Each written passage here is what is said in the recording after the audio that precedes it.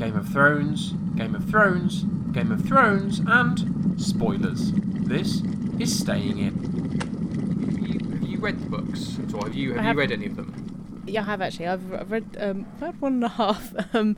I read one pretty quickly and then jumped into 2, and it's a slightly bigger book as well, so I haven't finished that one yet. But also they are, to start with, like many things, they are pretty much the same from TV series to book. So I felt like I was reading what I'd just seen. So I wanted to break away a bit and then come back to it. Yeah, I remember talking to Sam about it because he'd started reading the books at the same time as watching the show and trying to kind of read the books and then watch the show for that aspect and then read a bit more of the book and try and stagnate it that way. But I think he was saying it kind of took too long because at least in the earlier series, they were quite strict to the books. My understanding is now I've not read any of them.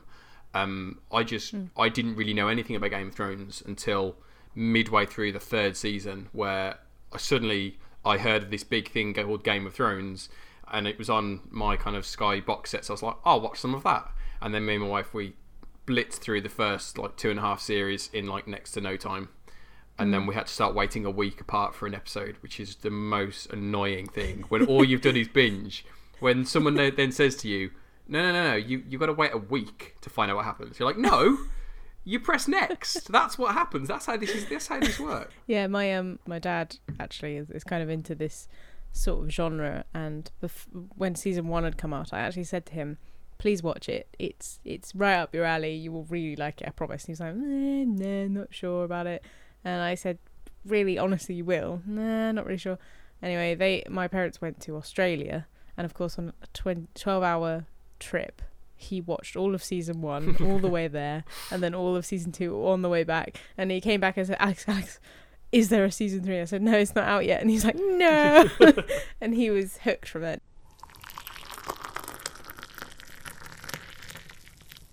The other.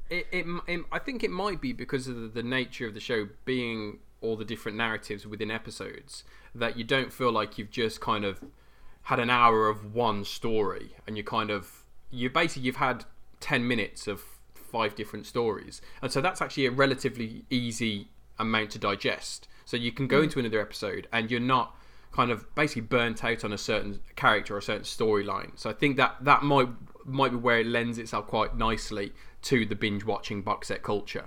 But I think by the sense of it, we're kind of on the same page in terms of not really knowing the books. Obviously, we're coming up to season 6 now, and this is where we leave the books behind, more or less. My understanding is there's still a couple of things that have not yet happened in the series that happened in the books, but none of the big stuff. So kind of we're in the same boat that we have no idea what's going on, but finally neither do the readers know what's going on either.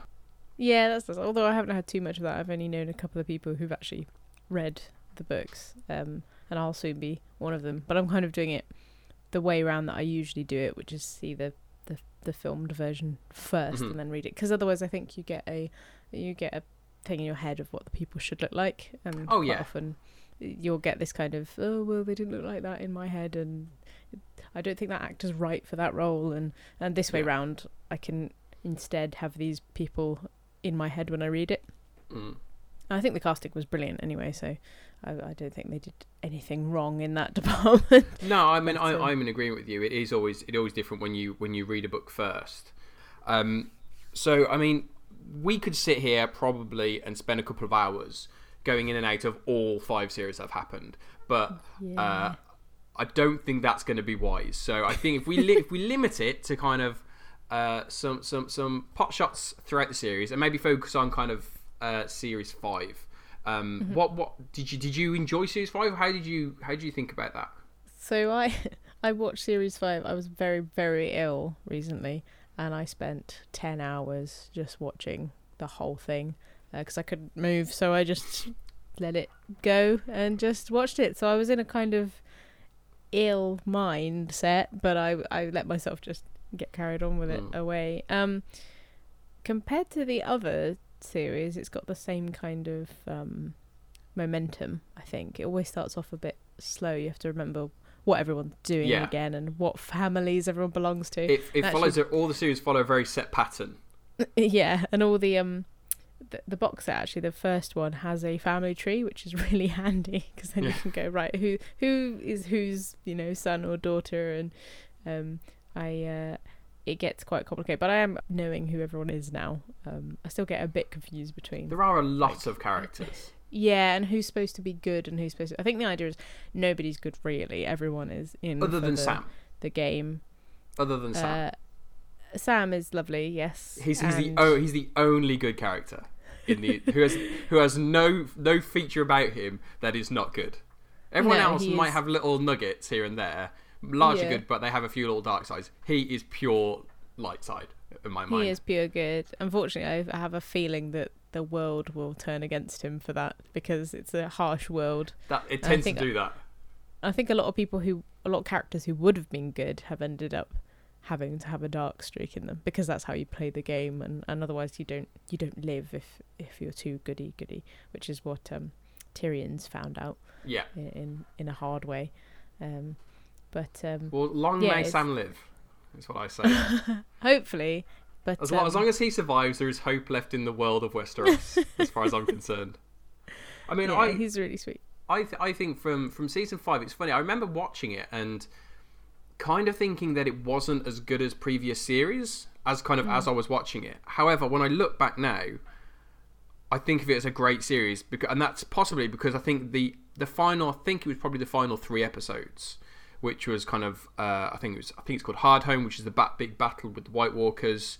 Mm-hmm. Obviously, all the stuff that happens in episode 10, the finale, which we will get to. I think because of that, it's maybe tainted in a good way my view of the whole series. I think just that the battle with the White Walkers, for me, was the big wow moment of that whole series. I think that moment where Jon Snow is fighting the White Walkers, he's got the White Walkers scything through all these different men, and then he comes up against Jon Snow and he stops him with his sword, and it is that kind of fist pumping moment, and you don't get that many of them, because usually the good characters who will give you those moments get cut down fairly quickly. You don't have many of them. But I think looking back, I think I enjoyed it in hindsight more than I did at the time. I think at the time, I think what you're saying is correct. I think that especially with season 5, it did feel like at the end of season 4, because they done the whole thing with Tywin and Tyrion being in jail and Tyrion leaving kind of King's Landing.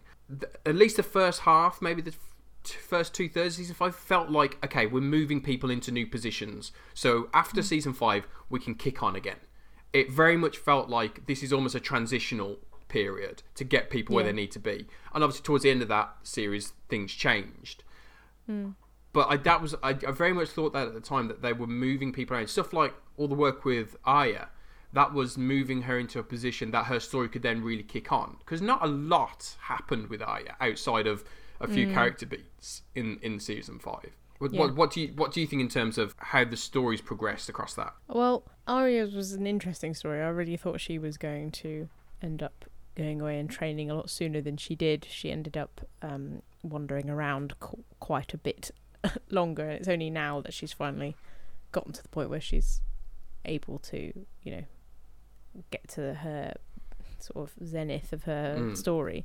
Whereas the others, it's kind of happened much sooner than her. But I guess that's part of her story, is the point that she's supposed to be learning about being nobody, isn't she? So she's been quite in the background throughout the entire thing. I get what you mean about how there was quite a big jolt of things that happened right at the end of the previous series. But I think they have to slow it down right at the beginning of the next series, because otherwise, how do you then make it an even bigger thing? If you go too big too soon, there's no big moment. I really like that fighting the White Walkers moment as well. That was fantastic. My favourite bit of that was when he sees the king, or one of the 4 ice lords, on the top of the ridge, and he's come down and he just raises everyone else up, and it's completely silent. Yeah, and I loved that bit. There is no words, but this is sending a message. This is really, really bad. Yeah. And they're all looking at them, and there's no, that's what's coming. And I really just want them to get to King's Landing. because they're all, they're squabbling over this kind of carcass, which is this kind of this throne that's supposed to be the everyone wants to be the ruler of the seven kingdoms, when actually everyone's their own separate little bit. It doesn't really exist, this idea. It's just an idea of being a ruler of everything. Yeah. If Tommen can do it, then everyone can. Exactly. I really just want the dead to come in and wash everything away. Okay. I think, isn't that the point of them? They're supposed to come every time, because summer. They had a really long summer, didn't they? It's been years and years, so they know a really long winter is coming. I think it's supposed to be the kind of balance of life, and except it's in a sort of gruesome way with this kind of magical army. But I was a bit disappointed that we don't really hear anything from Bran in the entire series. No, I mean, so we left him back in season 4. Now, I'm still a bit confused about his storyline. So he follows a three-eyed raven who turned into a man in a tree. Yep. I think that's what happened. He's gone off to find the children, hasn't he? They're the original children of the forest or something. Am I making that up? Yeah, they're the only ones that could defeat the walkers in the end. But he doesn't really know that yet. He just knows he's been following these people off into the woods, and he has that ability to sort of see through other people's and animals' eyes, warging, whatever. Yeah, but he just sort of disappeared and haven't really caught up with him. I mean, I know he's been in the trailers for the new series, so he is back for the new series. He's as you will be for children of that age when you don't see them for over a year. They've changed quite a bit and they've grown quite a bit. Yeah. But yeah, the very telling thing that I remember just from kind of, because his storyline has been very similar to the White Walkers. It's been very, very slow, and it's just been every now and again a nugget's been thrown in to kind of hint to you this storyline's important. Something's happening here.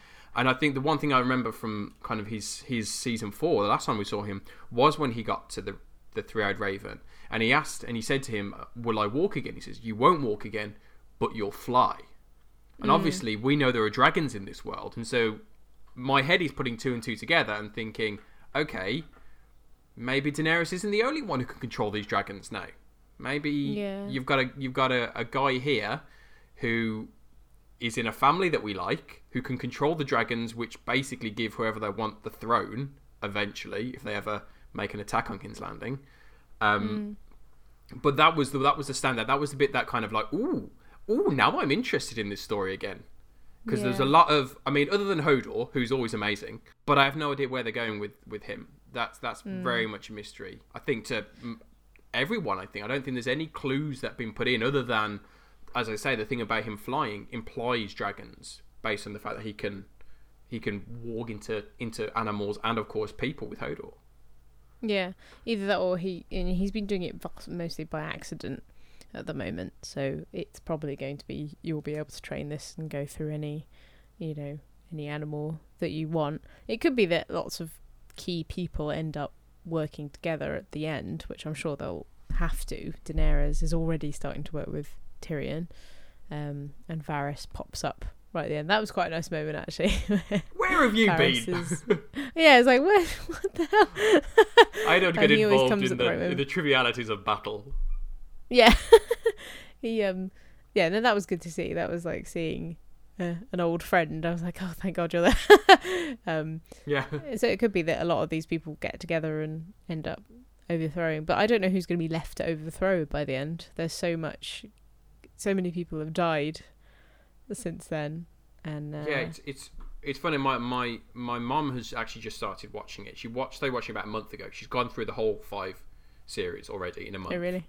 Because wow. she just found it and then just got it. She got it on the box sets and just blasted away through it. Actually, not 20 minutes before I was recording this, I had a phone call from my mum. She didn't answer. I answered the phone. She didn't say hello, how are you, anything like that. I answered the phone and said hello, and she went, "I've just seen the last episode of Game of Thrones." She was devastated. You could hear in her voice that she just said, "I sat there just for a few minutes in silence. I didn't know what to do." It's just like, it's just crazy that it has this effect. But But just going back to what you said about kind of people meeting up, I think that was a brilliant thing that we finally saw in season 5 of some characters interacting. When Tyrion met with Daenerys, you were like you were seeing something that you never thought you'd see. These characters from the other sides of the fictional map coming together. It was bizarre. I loved it that it was Tyrion because he's clearly the best character in the show, in my mind. But yeah, it's such a great experience to speak to. I think probably as you're saying, to have that relief of finally they've met. There is some kind of group who are combining to fight. So I can see a group forming that I can fully get behind, even though there is drawbacks to that group. Daenerys I think the only way, that the characters. This may not happen because it tends to be the kind of show and the books that do something different to what you'd expect, killing off main characters. But it could be that they have to realise there isn't just one banner that will rule. It has to be a conglomerate, pull from lots of different people, the strongest of all the families to do it. Because otherwise, each time one banner has tried to take it all, it's failed miserably. There's no way. No. They'll have to have, the knowledge of King's Landing from Tyrion and the way that he has some compassion. Daenerys has compassion as well, but she's got the dragons. Maybe Bran will have the Stark winterous blood, because all the others are from hot places and they don't really understand what it means to be cold. But the list of people that we like is getting thinner and thinner. Yeah, which we can't mention kind of season 5 without referring to the one moment at the end of season 5 where I think majority of obviously non-book readers had assumed that Jon Snow was going to be basically the shining light, the person everyone gets behind, or everyone's like, okay, this is the guy. He was the guy everyone was like, that's the one we follow. And then to have him killed in such a way, and obviously as soon as that happened, there were theories abound throughout the internet, as they are wont to be, of how we could, because I look at it and I think, you know what, if you'd asked me 2 episodes before the end of the first series, I'd say there is no way you're going to kill Ned Stark, no way. And then they did. So I sit and I think there is no way, no possible way you could kill Jon Snow, and yet they've done it before. I still think that they'll bring him back, but it would not surprise me if they don't, because they've done it before. Simple as that. The way it works is kind of they're dead, we get over it. It's not usual, like a usual show. They're not afraid of killing them off.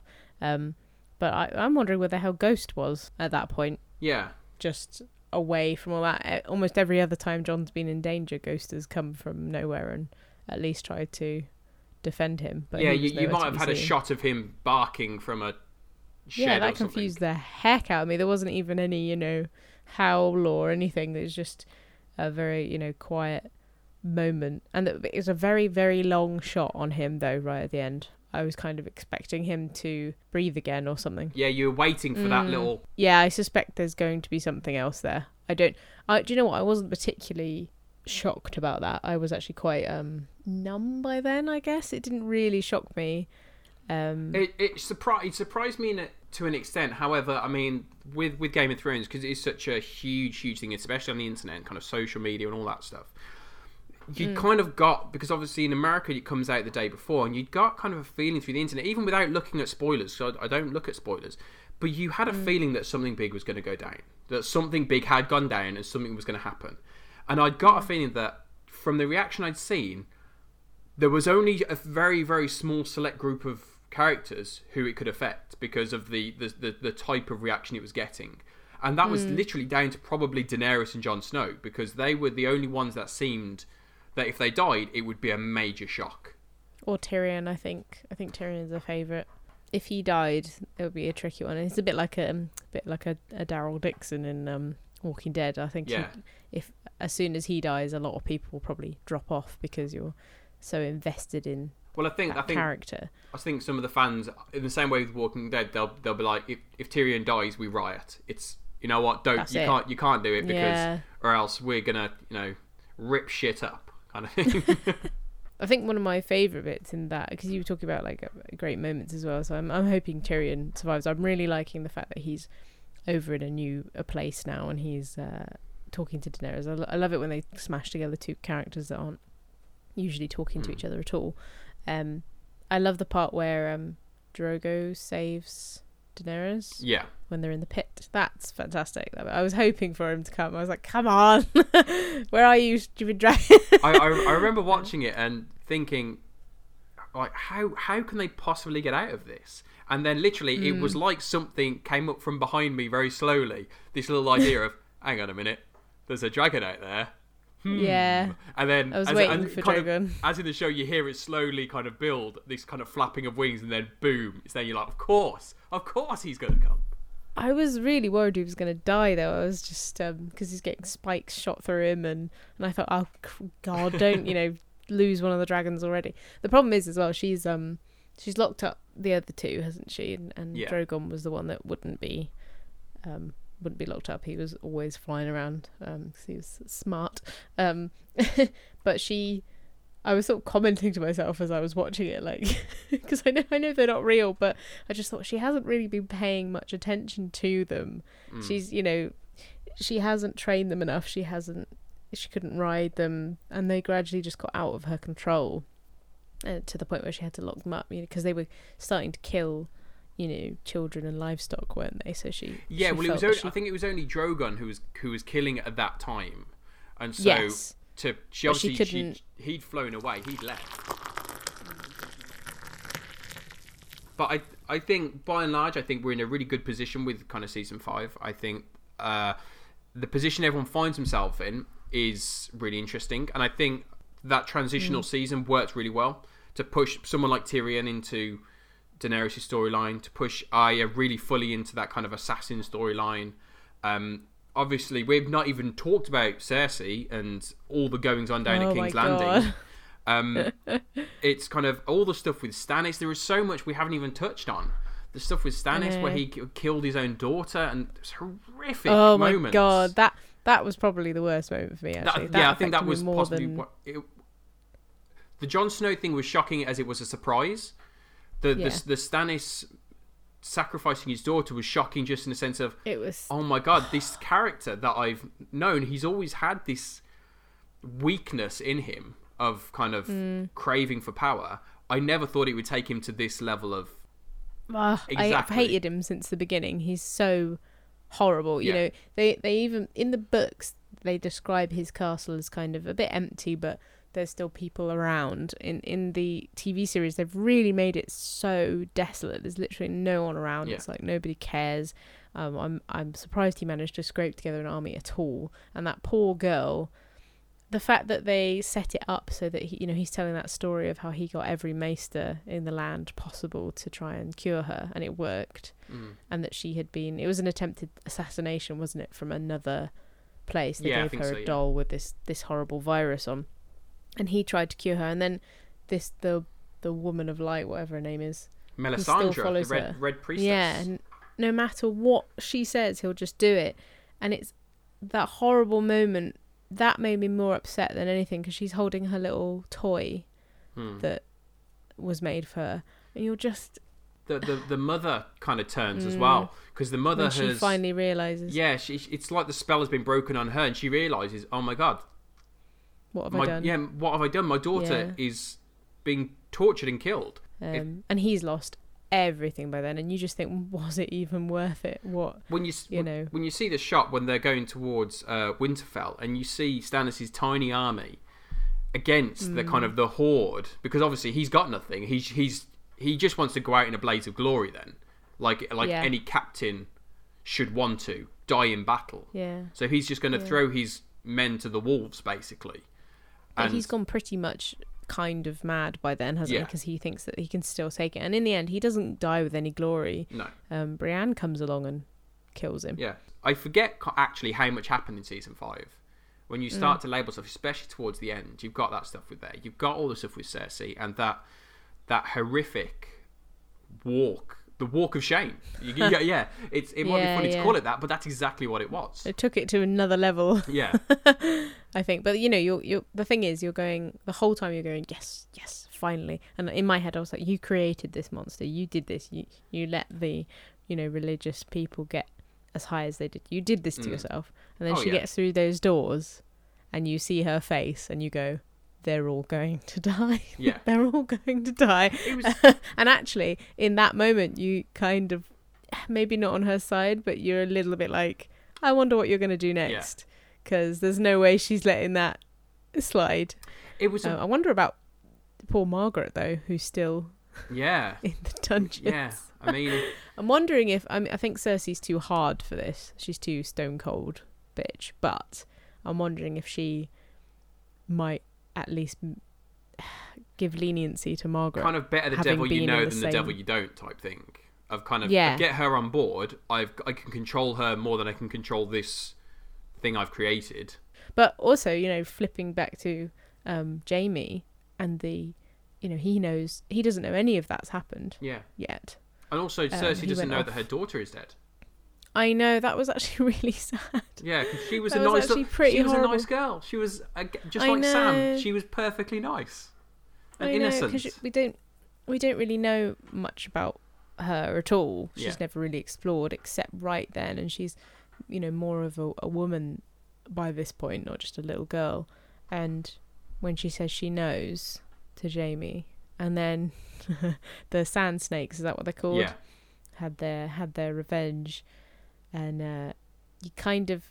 you get what it's going to do to Cersei, and you're like, oh, I see, this is going to really hurt her. But actually, the thing, the cost was quite a nice innocent life, really.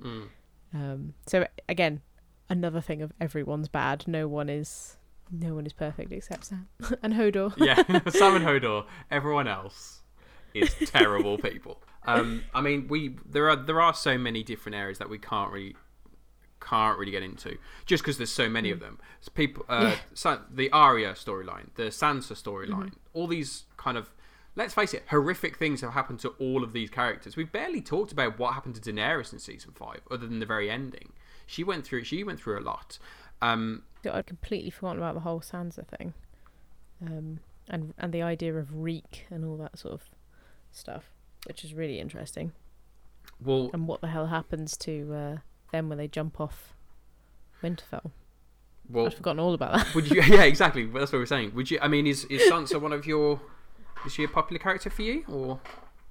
No, I think she was kind of hated to begin with, but she is only very, very young, and she's all, whereas Arya is all mud and playing in the fields and climbing up trees. Sansa is trying to be a lady as she is being taught.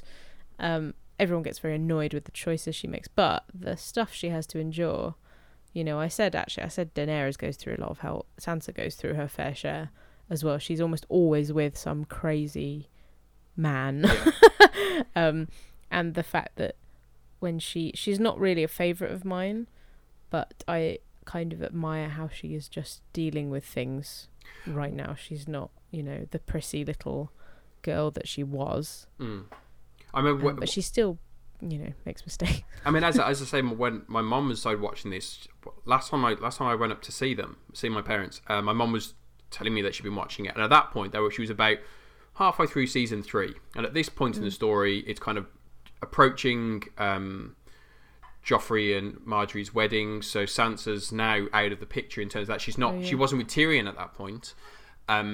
But my mum loved Sansa, and she was like, "Oh, I just want to know that she's going to be okay. I just want to know that she can." And I was like, I obviously couldn't say anything, but I'm like, Yeah. it's not going to get any better for her because she has that glimmer of kind of happy.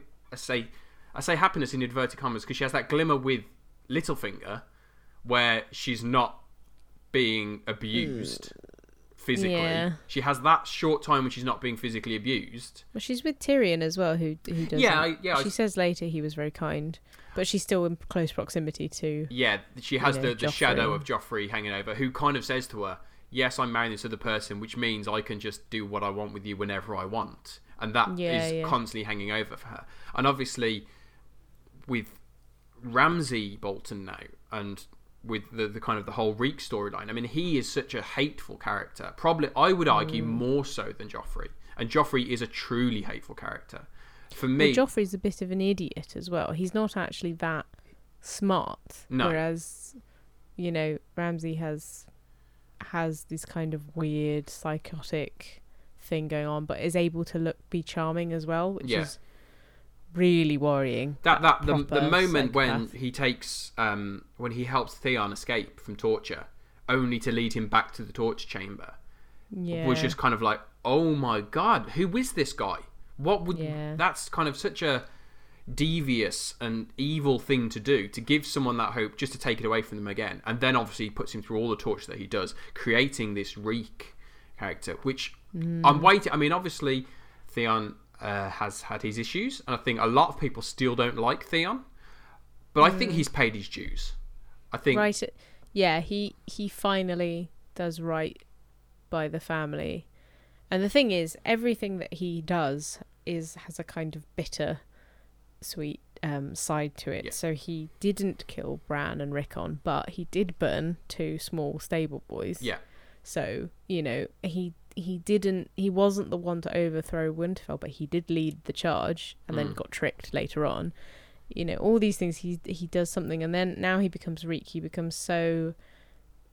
You almost think he's going to help Sansa, and then he goes and tells bloody Ramsay. yeah. So each thing has like this, you know, crap undertone to it, and then right at the end, he pushes Thingy off the... whatever her name is. Off the, Miranda, I think her name was. yeah, off the balcony, and you're like, oh, thank God. But the only way they have to go is off the blooming wall. So I have no idea what's going to happen there. I don't know. I don't think. Obviously, they kind of. I think Stannis is dead, but they killed him. Yeah. Theoretically, they killed him off screen because you saw the swing of the sword, and I think that's him gone. I Yeah. don't think you kill Sansa, especially Sansa, more than Theon, like that. I don't think you kill them in an ambiguous way. You are very clear that they have died, even if it's clearly showing that they're going to fall to the ground and die. You don't have to see them hit the ground, but you're not ambiguous. And that, to see them jump from I mean, I thought when I first saw it, I was like, is that it? Are they dead? Because that seemed like a high wall to jump from. Yeah. I think you're right. I think they'd give it proper screen time. You give them a proper send off. You wouldn't just quickly jump off They wall, also- jump off They screen. look down first. You know, they do look down and look at each other like, right, are we doing this? Yes, I guess so. Fingers But I quite crossed. like that in the way that for both of them, it was literally the best option. Possibly dying was a better option than what they've Absolutely, got coming yeah. for them. So that was very interesting. And maybe he'll get some sort of redemption from it. Whether he deserves it or not, I don't know. But like you said, he has been through. I think horrendous amount. he's been through enough to deserve redemption and to deserve us to want want something good to happen for him now. Obviously, he did some horrible things, but as you say, he did horrible things on the side of he did good things, but also bad things. Everything that he's done has been for reasons that are kind of we've covered kind of.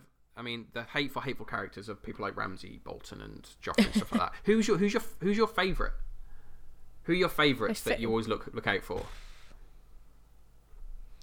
Obviously, I really love Daenerys' storyline. I'm sure everyone does, and I love the whole dragons thing. I also love that they're not like completely tameable. That they are wild in the end, and that she's the only one that can just about and it's not easy for communicate her. with them. No, and that she comes from real utter shit and rises really high. But I have a soft spot for Margaret, actually. I really like Margaret and her grandmother. I think they're two great characters. Yeah, they are. We never quite know what their motives are, but they are responsible for killing Joffrey, and for that they're... Because even right at... I think it's at the end when Tyrion's going over to Daenerys and Viserys is trying to tell him, or he says, who Tyrion is saying to Daenerys who could possibly rule, and he's crossing off like basically nobody, too power hungry, too blah, and he said maybe the Tyrells, but there's not enough of them. So the Tyrells are the only ones that are actually trying to do something good for the land, but there's just not enough of them. So I have a real soft spot for those two, and I'm really actually quite scared for Margaret being in that cell.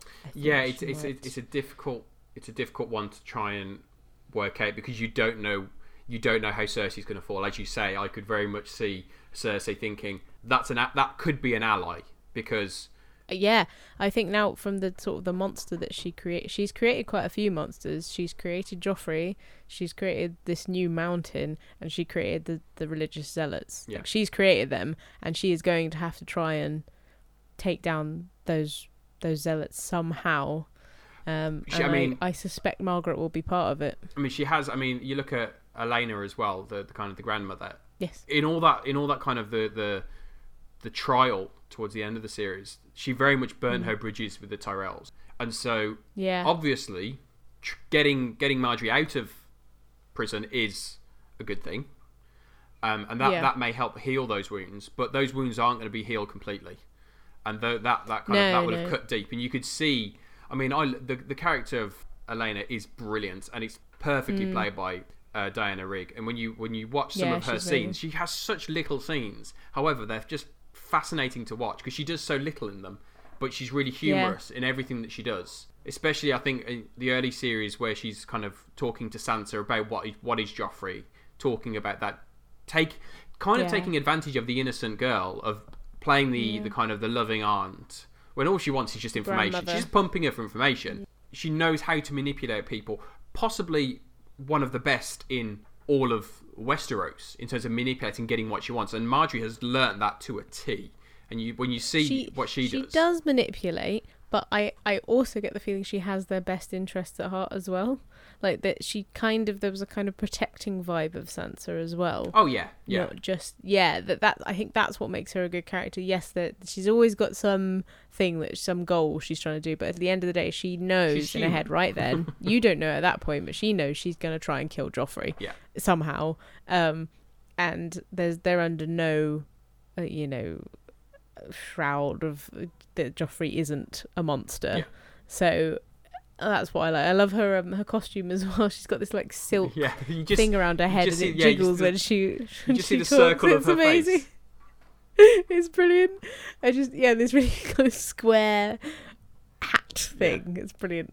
I love that. And also, of course, for me, Tyrion is, of course, everyone's favourite, but he's humorous and well, not so much now, because he's kind of I'm looking forward to the new series to see Tyrion, because my favourite series of Tyrion is the second series, and that's where he is given the role of Hand of the King, and he's given power, and he's very good in that role. He's very good as Hand of the King. He knows politics, he knows how to work people, and he's extremely good at that. And that's his best series because he's confident, he's funny, he does all this great stuff, he protects people, he stops Joffrey beating up Sansa, because he knows how the game is played. Even though the game is played to help the people that are bad, he knows how to play it. And that's why he was best. So I'm hoping, with his new position as an advisor for obviously Daenerys and in that area, I'm hoping that he gets to kind of take on that role again of a political power, because he is, and he's very, very intelligent. He's one of the most intelligent people in the entire show, because he's one of the only people who's always been on the outside. He's always been in a position of power, but he's on the outside. So he's had to just focus on actually, how is all this working? I can see all the cogs here. How is it all turning? And that's what he's able to learn. I think Viserys chooses him because, despite being loathed by his family, he does love certain members of it, and he does try desperately to keep balance between it, and it's impossible, but he tries to make everyone win. Even though he loathes Joffrey, he does love Jaime, and he always wanted his father's love, even though he knew he'd never get it. And I think Viserys understands he's one of the few people that actually doesn't wish harm on anybody, and that's what it takes to be a proper advisor and potentially ruler, is to not want one party completely dead. And that's why he takes him over to Daenerys, who is supposed to be this another person who doesn't want everyone dead. Though I don't know what she thinks she's going to have to do when she gets over there. They keep trying to tell her they're not all going to just bend down and say, "Yep, you're our queen now." I know that my friend actually has read all the books, and he said, I've just finished the last book. Winter still hasn't come. it's still autumn. Not going to come. It's going to take a long time. They've been telling me winter's coming for 7,000 pages. So what are your favourite characters then? For me, it's obviously Tyrion. I think I think my favourites are the standard favourites. I think the three that always jump out at me: it's Tyrion, it's Jon Snow, and it's Arya. Yeah. I think Jon Snow, just because he's such a noble character. He obviously has his flaws, but he is one of the. He's very much in the mold of Ned Stark. He's very much a character who knows what's right and knows that sometimes you've got to do bad things in order to do what's right and to achieve what's right. So all the stuff with the wildlings, he understands that, you know what, you may not like this, but in the end we're going to need these guys because I know what's coming. It's not the popular decision, but it's the decision that has to be made, and he's willing to do that. Obviously, that has led to his somewhat, some would say, demise. But it's so sad, that whole situation. Nobody listens to him. Exactly. Most of the wildlings don't come along. Then all of his brothers turn against it. It's just such a crap situation. Even in the face of, the winter. Based on what he's just seen, this army of dead rising in front of his eyes. He now knows, more so than probably anyone else in the entire show, what is coming. He knows the scale of which it's coming, and there is that moment between obviously him and the I think it's the Night's King, I think it's called. That moment where it's just a stare down, it's a showdown between the two of them. You can if that was a Western, their trigger fingers would be flickering over their pistols about to draw. That it's that moment. I think the other one for me is Arya, and I think not so much in season 5, but I think with Arya it's been about her partnerships, especially between her and the Hound, and I think that juxtaposition between little and large worked so well, and their personalities clashed and complement each other so well. And she has such an innocent, naive idea on revenge that I just need to. Everything will be fine as long as I kill off these few people that are on my list, and then everything will be fine. It won't affect me at all. And it's those. I mean, her scenes with the Hound probably made her one of my favourites up until the point where they kind of they part ways, which is kind of heartbreaking to see a character who's usually quite happy. Taking into account the circumstances she's in, and quite light, to see kind of almost dead behind the eyes when they part ways. That was really, really striking to see, and it kind of came out of nowhere that all this kind of stuff has been building up inside of her, and now it's kind of, I'm done trying to find my family. I'm done trying to do this. You know what? I'm going to take matters into my own hands. I'm going to train to be an assassin, and I'm going to go and get these guys. And obviously, she then discovers that it's not as simple as that. To be an assassin, you can't have a list of names that you're going to go after. It's not about that. Yeah. It's not about getting revenge. And it's not about being Arya Stark anymore. Exactly. You have to be nobody. And I don't think she was quite prepared for that. I know what you mean. The parting is actually quite. So I think at any point you expect her to go, oh, actually, I like you. I'll help you. But no, she doesn't. She is deadly set on having those people killed. Yeah. And I think that's her. It would almost drive. She'll obviously have to go through some more shit to get to her goal. We've kind of waited long enough. Looking forward to season 6. In terms of what's gonna happen. Obviously, the big thing going forward is going to be Jon Snow, and it's going to be what's happened to him. I don't know how telling this is, but the episode title for episode 1 is The Red Woman. You can read into that what you want, because obviously one of the theories that kind of came out straight away after when it happened, the end of season 5, was, well, you've got the Melisandre, the Red Priestess. She's there. She can do something. She can bring him back. She's not done it before, but there is evidence. And as you just said, in terms of going back, there was evidence. I think back in season 3, there was a scene where the Hound was forced to fight someone who had died many times before and be brought back, and they had swords with fire on them. And the idea of that was that guy would be brought back to life from the Lord of Light. That was the thing. So we've had nods in the past, and this is a long time ago in the past, that the Lord of Light can bring people back from the dead. All the internet put 2 and 2 together and came up with, she's there, she can bring him back, please Jon Snow, don't be dead. That was kind of how it all worked out.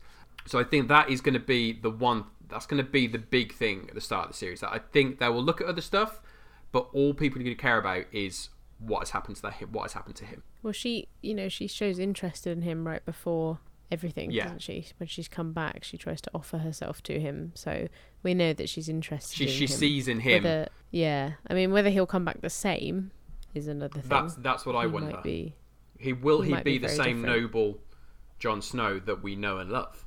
I have my doubts because as we kind of said before, the noble, the good characters, they end up having to have a dark side to kind of, as the story progresses. This could be the way of giving him his dark side, that it's been inflicted upon him almost, that as we left it, he would never leave the wall because he pledged an oath. He would never leave the wall. Now this has happened. Does he still have those same feelings? Well, technically, he has been released from his vow because he's died. Yeah. Maybe Jon Snow's just been looking for a loophole in his contract all this time, and now he has it.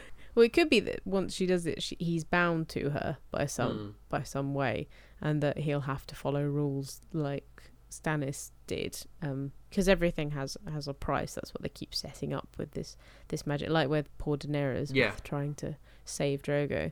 That's a horrible moment. Of course, the woman does it completely deliberately, but that is the idea of magic has a price. You can't just It's magic hasn't. Although it's always been in the show, it's not a massive part of the show, and that's because it's very much kind of kept at arm's length and be like, okay, you want to do some magic? That's fine. You're not going to get it scot-free. Yeah, and that's it. I think you get these kind of shows that everything's magic. It's quite easy to use, but maybe people get a bit tired. With this, it's definitely like a really hard to get thing that only some people can do.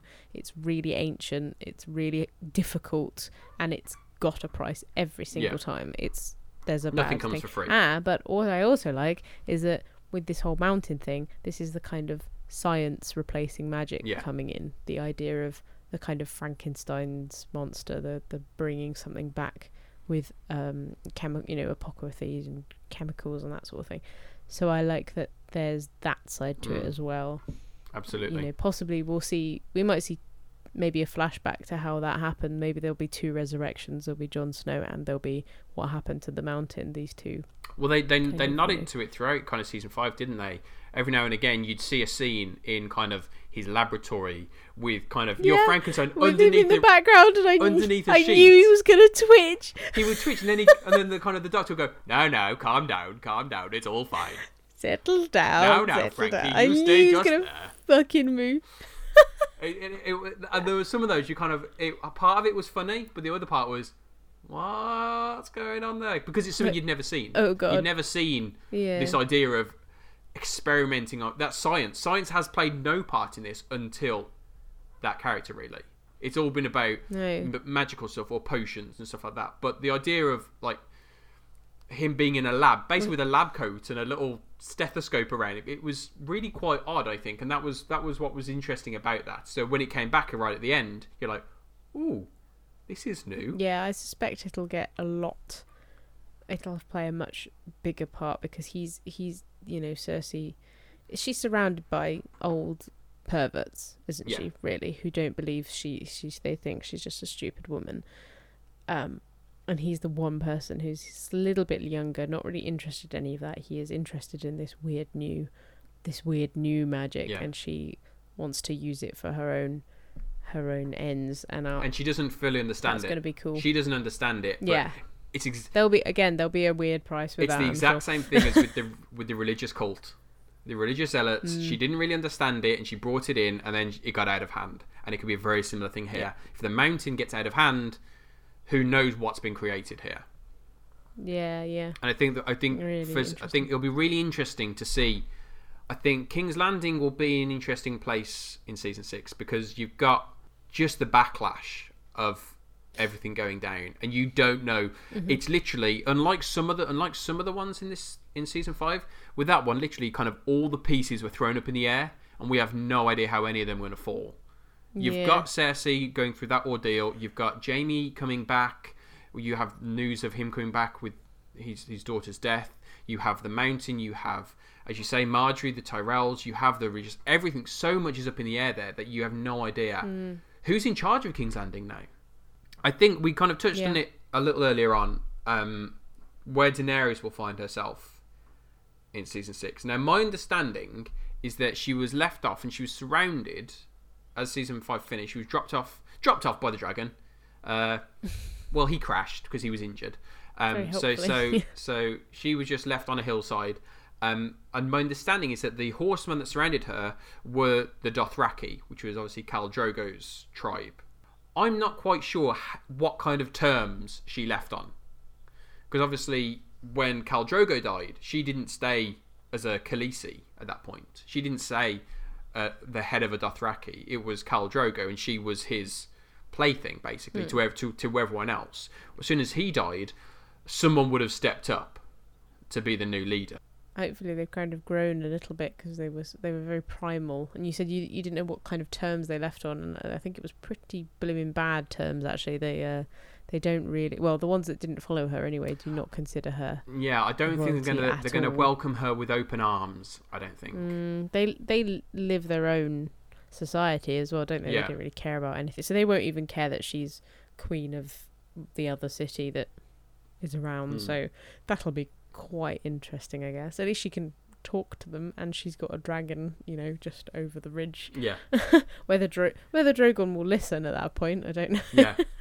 But I'd really like to see her getting much better control of the dragons and actually spending flipping time with them. How much they'll do that because of CGI budget, I do not know. I think the fact that she rode on the back of Drogon in the end of the 5th series, I think that is the most volatile one as well. That is almost like her taking her place as a Targaryen, riding on the back of a dragon. That was a major thing. That was a major step. Because obviously, until this point, they've barely been in her control.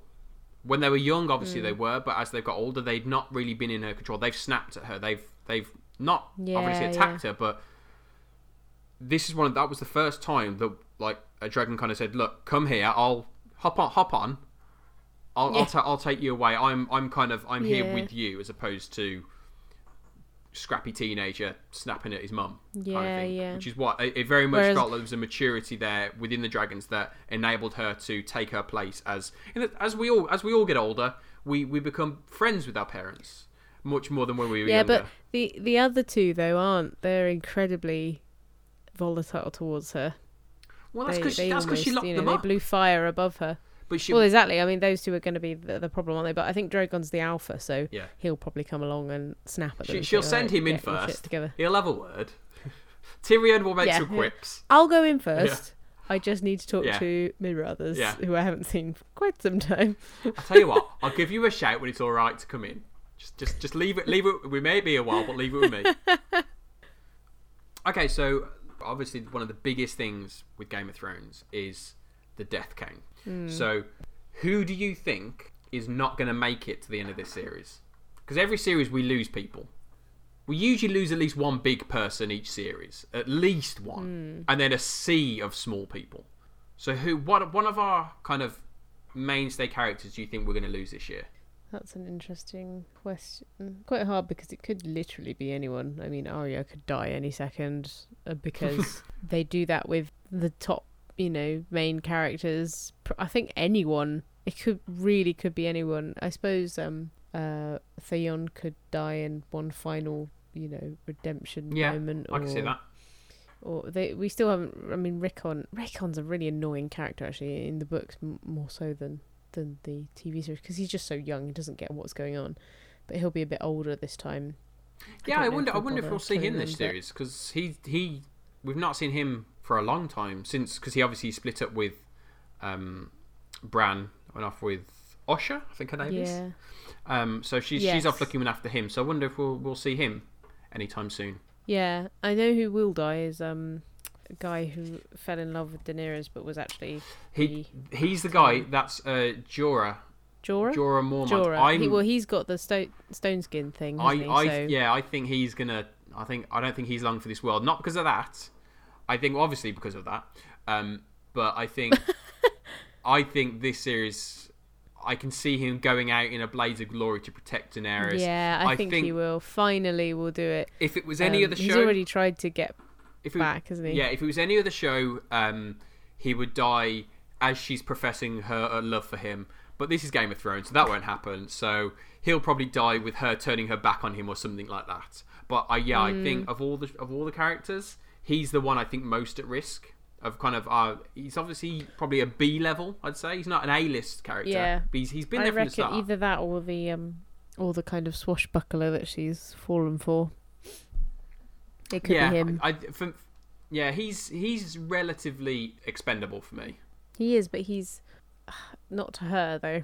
And I think that could be some leverage, or it could be between them. Some weird thing happens because they're both in love with her, and maybe she'll have to choose or something. Well, of course, that will be a pretty easy choice for her, but it might not be easy at the time. Like certain things might have happened because Jorah really does, has saved her life quite a few times. He deserves that second chance. Yeah, I think he does. But I suspect he will. But I think his storyline has kind of played out. I'm not sure. Obviously, he could stay. He still has part to play. But I think there's nothing we're waiting. It's not like with Jon Snow. We know there is stuff we don't know about Jon Snow. We know there is stuff in Arya's storyline that there is left to play. We know this. I think the only other character who kind of plays into that idea is possibly Jaime Lannister. I'm not sure how much story he has left outside of just playing a part in another story, because we know everything about all the secrets of him. He's had his redemptive arc. He's been the horrible character. He's now the good character. When my mum was watching it midway through season 3, she hated Jaime Lannister. She hated him. And this was just at the point where he gets his hand cut off.